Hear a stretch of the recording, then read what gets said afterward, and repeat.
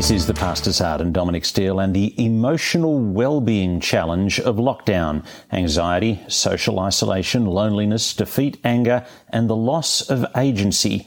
I mentioned last week, for the benefit of our international audience, that our city, Sydney, has got off remarkably lightly compared to much of the world during COVID. The death rate in Australia is miles lower than many comparable countries, and the disruption rate, well, since we came out of lockdown in July last year in Sydney, things have been, apart from not being able to travel overseas, reasonably smooth. And so it's been a massive jolt to our collective ego, to Sydney's system, to our esteem, to be plunged into lockdown again by this Delta variant of COVID. I think we kind of tricked ourselves or allowed ourselves to thinking it was kind of all over for us. And apart from international travel, otherwise fine. But now we're right back in the thick of it.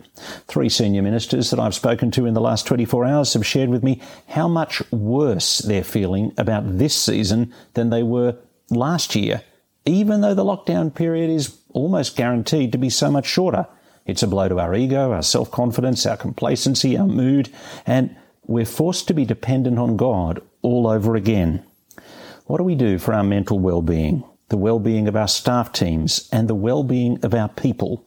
How do we as church leaders play a part in creating hope and using lockdown for God's glory, for reaching out rather than retreating back? From Anglicare, Mike Sheedy is the head of mental health and Trinette Stanley is family and life skills educator. Mike, can we start with you and your heart for pastors at this moment? Well, my heart for pastors, Dominic, is that they don't lose sight of God being in control.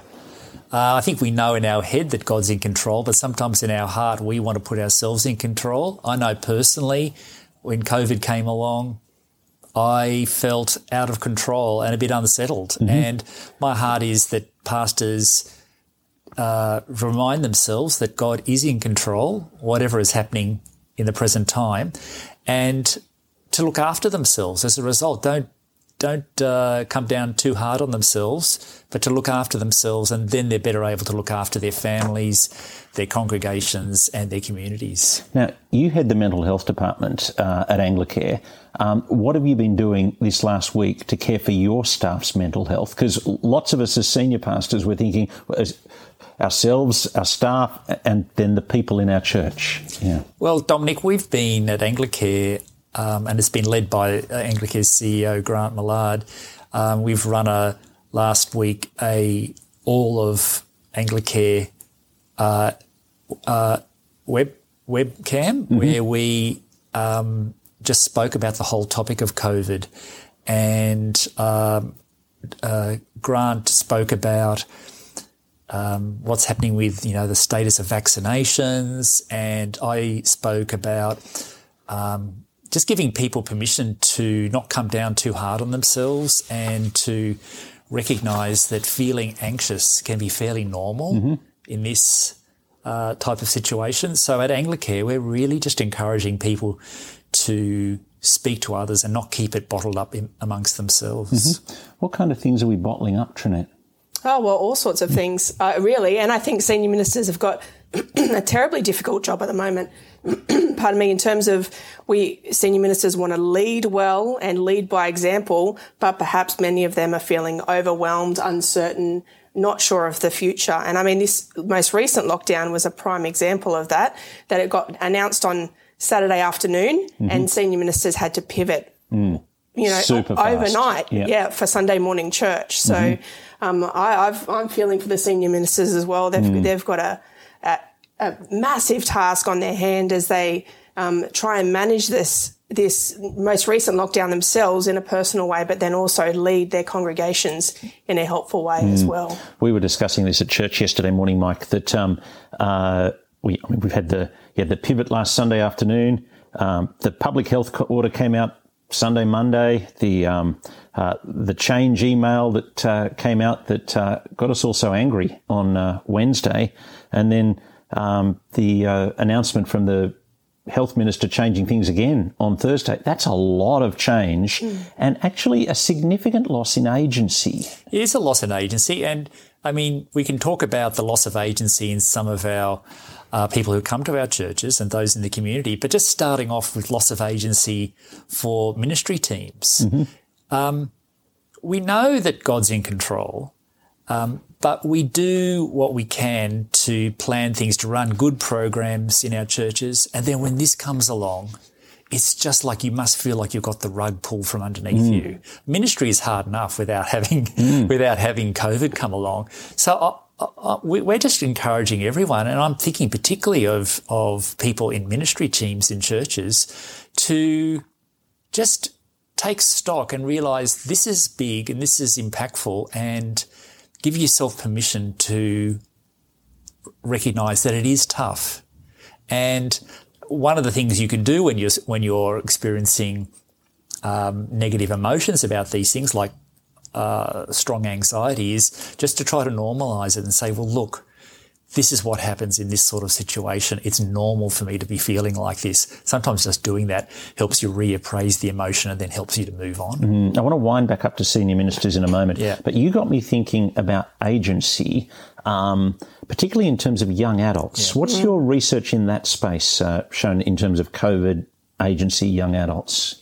Yeah, it's interesting that this lockdown has come right at the start of school holidays as well. So there was great expectation about what school holidays would hold for This is the one we've been really looking forward to. You know, there's been advertising on the TV, holiday at home this year. There was great expectation, and like you said, Mike, the rug was pulled out from underneath us as we prepared for that. So for young people, they've hit school holidays with great expectation, and then none of those expectations have been able to be fulfilled.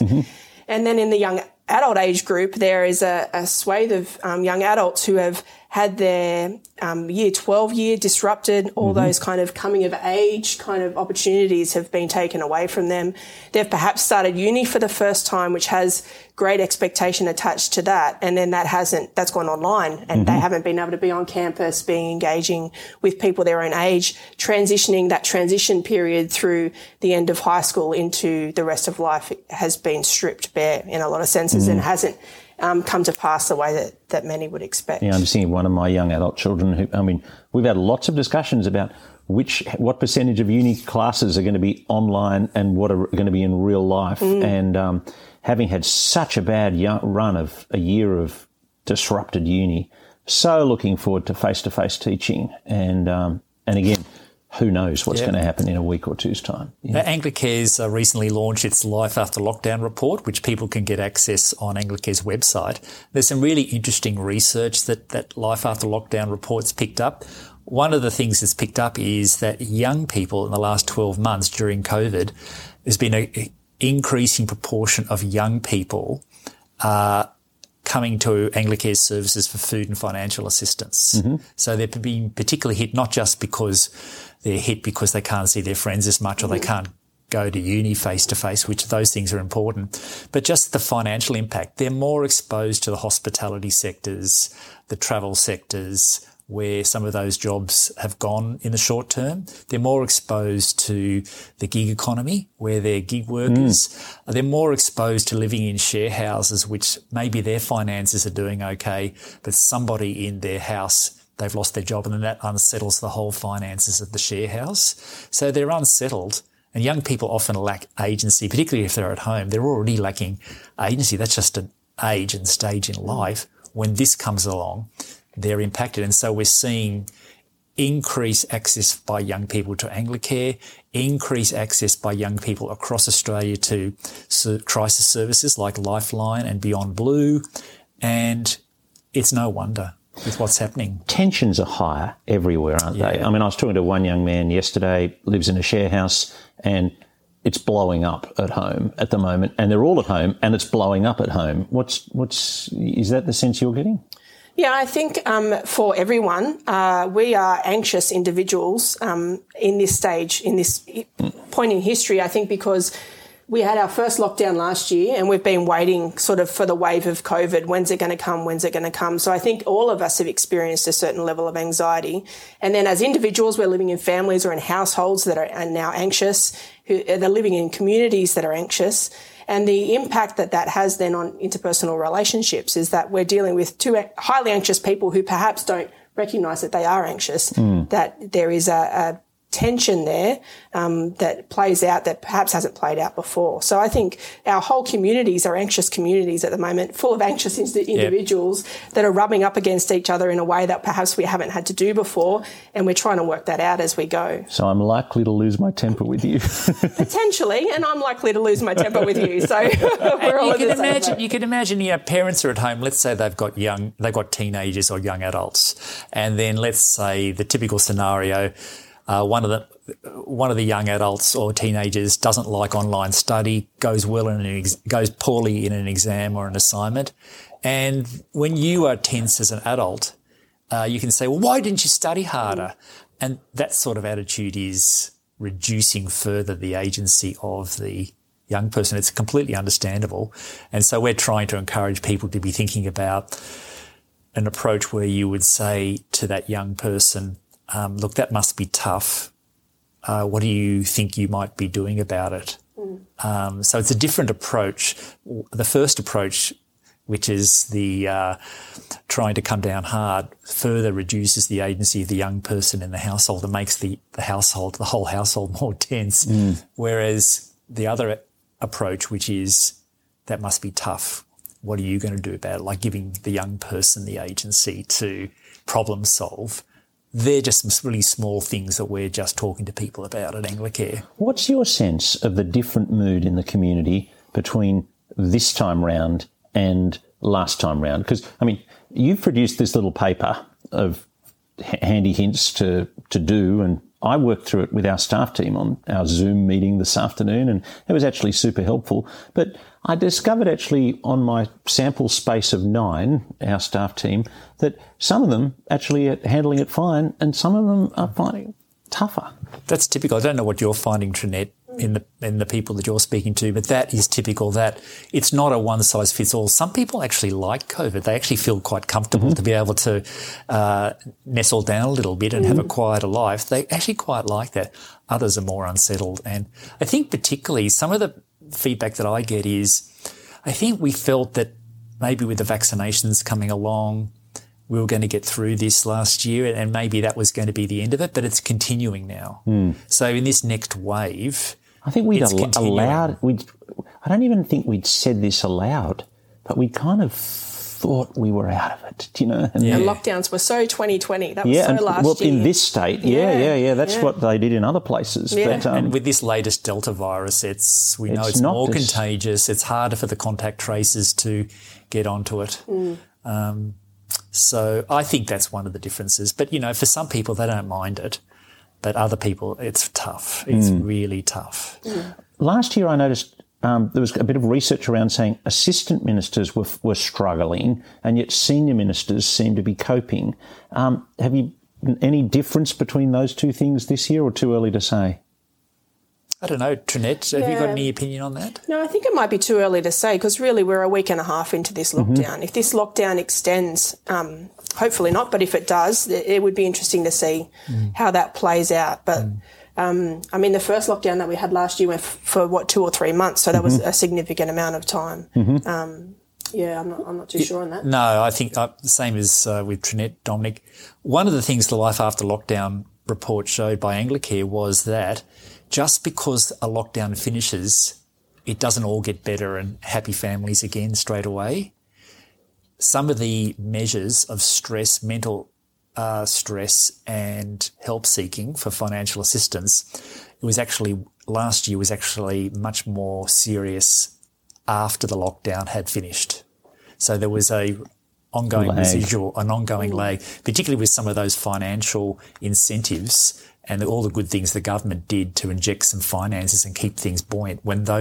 After the lockdown, when those things started to ebb away, the financial supports, it's sunk in for a lot of people. And I think in this current lockdown in New South Wales, when we come out of it, I don't think we can expect that it's all going to be happy families straight away. I think we can expect a lag. We'll expect a lag of people feeling emotionally and mentally drained for quite a period. I've noticed a difference in my own approach. I think last time when we went into it, I was expecting 6 months, and this time I'm expecting 2, 3, 4, 5 weeks. And something I can put these things off until life resumes, rather than thinking I've got to come up with a workaround. And it might be by putting this thing aside and thinking I'll deal with it in 2, 3 weeks. If it goes on, I'll run into trouble. Yeah. Have you thought like similarly, or? Probably haven't been thinking so much along those terms, but I think the point that you're making is that you're feeling that you gave it more time last year, whereas this year you're expecting it to bounce back more quickly. Would that be right? Yeah. I'm having some interactions with people who are having to postpone their wedding, and they've put it off 6 months because they're thinking this might extend now. Yeah. Let's put it off long enough. So, and I know plenty of people last year who put off their wedding for 3 months and then 5 months and then 10 months. But I've talked to a few people who've gone, we can't do it now, so we're going to put it out 6 months, and then hopefully by then this will have calmed down and we can do it. So perhaps having been through lockdown now once and understanding what it's like to come out of lockdown, perhaps there are some people who are just postponing long enough so that they don't have to keep doing that rejigging, reanalyzing, what are we going to do in 2 months' time? What are the diagnostic questions you want us to be asking to check people are okay? I think one of the questions is how are you going. It's a bit boring, but how are you going in keeping your routines? If you're just working from home, it's very easy for day to go into night. In terms of if you're working from home, when do you stop work and when do you start work? So just asking things like how is it going in terms of keeping your routines? Are you still keeping, if you're a Christian, are you still keeping your Bible reading times and prayer times? So that could be a diagnostic question. Another diagnostic question could be, are you giving yourself 10 minutes each day just to be thankful for some of the good things happening in your life? Because not everything about COVID's bad. You know, some people will actually say COVID's brought some good things into my life. With my wife and I, one of the good things that COVID brought into our life last year is we never had a tradition in our family of going for an early morning walk before work. COVID brought that on. It's a tradition now. And you've been doing it. It's changed your life, really. It's certainly increased my coffee intake because I go and get coffee every morning. What time do you go walking? About 6:10 in the morning, rain, hail or something. But it's been tremendous because my wife and I, so I would never have done it before COVID, but it's just an example of something good that can come out of it for me personally. And I know others have similar experiences. But for me, going for a walk, seeing the sunrise, having time with your partner to pray, to be looking at God's beautiful creation, it's just a good way to start the day. So diagnostic questions, that's something you could ask, what's good in your life? What are you doing differently that's giving you some sort of positive benefit out of it all? Hey, I'll tell you a cool story. We did, as we went into COVID last year, our church on the National Church Life Survey was running behind the average on daily Bible reading. And I was thinking, this is no good. If our church meetings are taken away and we're behind the average on daily Bible reading, I've got to work at getting daily Bible reading up. And so I started a little 5-minute Bible talk at 7:00 every morning, just putting it out on Facebook, but getting up at 6, just doing what I could to put a 5-minute talk together, putting it out. And we did the National Church Life Survey again the end of last year, and we'd gone up 20 points to way above the average. And I thought, will I stop now? And I thought, no, this has been so good for me, that routine of an hour in the Bible every morning between 6 and 7. And as we've gone into this lockdown, I've got our staff together on Zoom just to read a chapter we're just doing chapter of 2 Samuel every morning at 9:00. And That way we spend kind of 30 minutes together as a staff team and then go and do our day. It just makes sure everybody's together on the same page. There's some positive things coming out of it. So a diagnostic question is asking people about, well, what's positive? It's not all bad change. Another diagnostic question is, how connected are you staying with people? How connected are you staying with God? How connected are you staying with your friends and family? How connected are you staying with neighbours? Here's an opportunity for churches to reach out, even if you're at home, to reach out. You could put something in your neighbour's letterbox, particularly if it's an elderly neighbour. Would you like me to get your groceries for you? I passed a lady in Coles this morning, an elderly lady doing her shopping, and I thought, wouldn't it be wonderful if there was someone in the local community that could go and do that for her so she doesn't have to put herself out there in a mask at risk, you know. Any other thoughts there, Trinette? I think the thankfulness thing is very important, and so I would be encouraging that as well. But there's such a dovetail between mental health and physical health, so I would be encouraging people to ask themselves, how's my physical health going? Yeah. Am I eating well? Am I sleeping at regular hours? Am I making sure that I'm getting enough sunlight each day? So I know for me, particularly in winter, the days are shorter. I can get up in the morning, have breakfast, work from home and not get outside at all. So I try and in the afternoons get outside, sit on my front porch, have a cup of coffee, get a bit of vitamin D, just take some time to enjoy the fresh air as well and not being stuck inside all the time. And for those of us in pastoral ministry, going for a walk with somebody is actually the only way I can have a face-to-face meeting with somebody. Well, I can go to their house as a minister, but actually better, I think, to go for that walk. Yeah, good exercise. Gets them out of the house, provides an opportunity for some physical well-being as well as emotional well-being. Thank you so much for coming in. You're welcome. My guests on The Pastor's Heart, Trinette Stanley, who is with Family Life Skills Education for Anglicare, and Mike Sheedy, the head of Mental Health for Anglicare. This has been The Pastor's Heart. Thanks for your company, and we'll look forward to you joining us next week.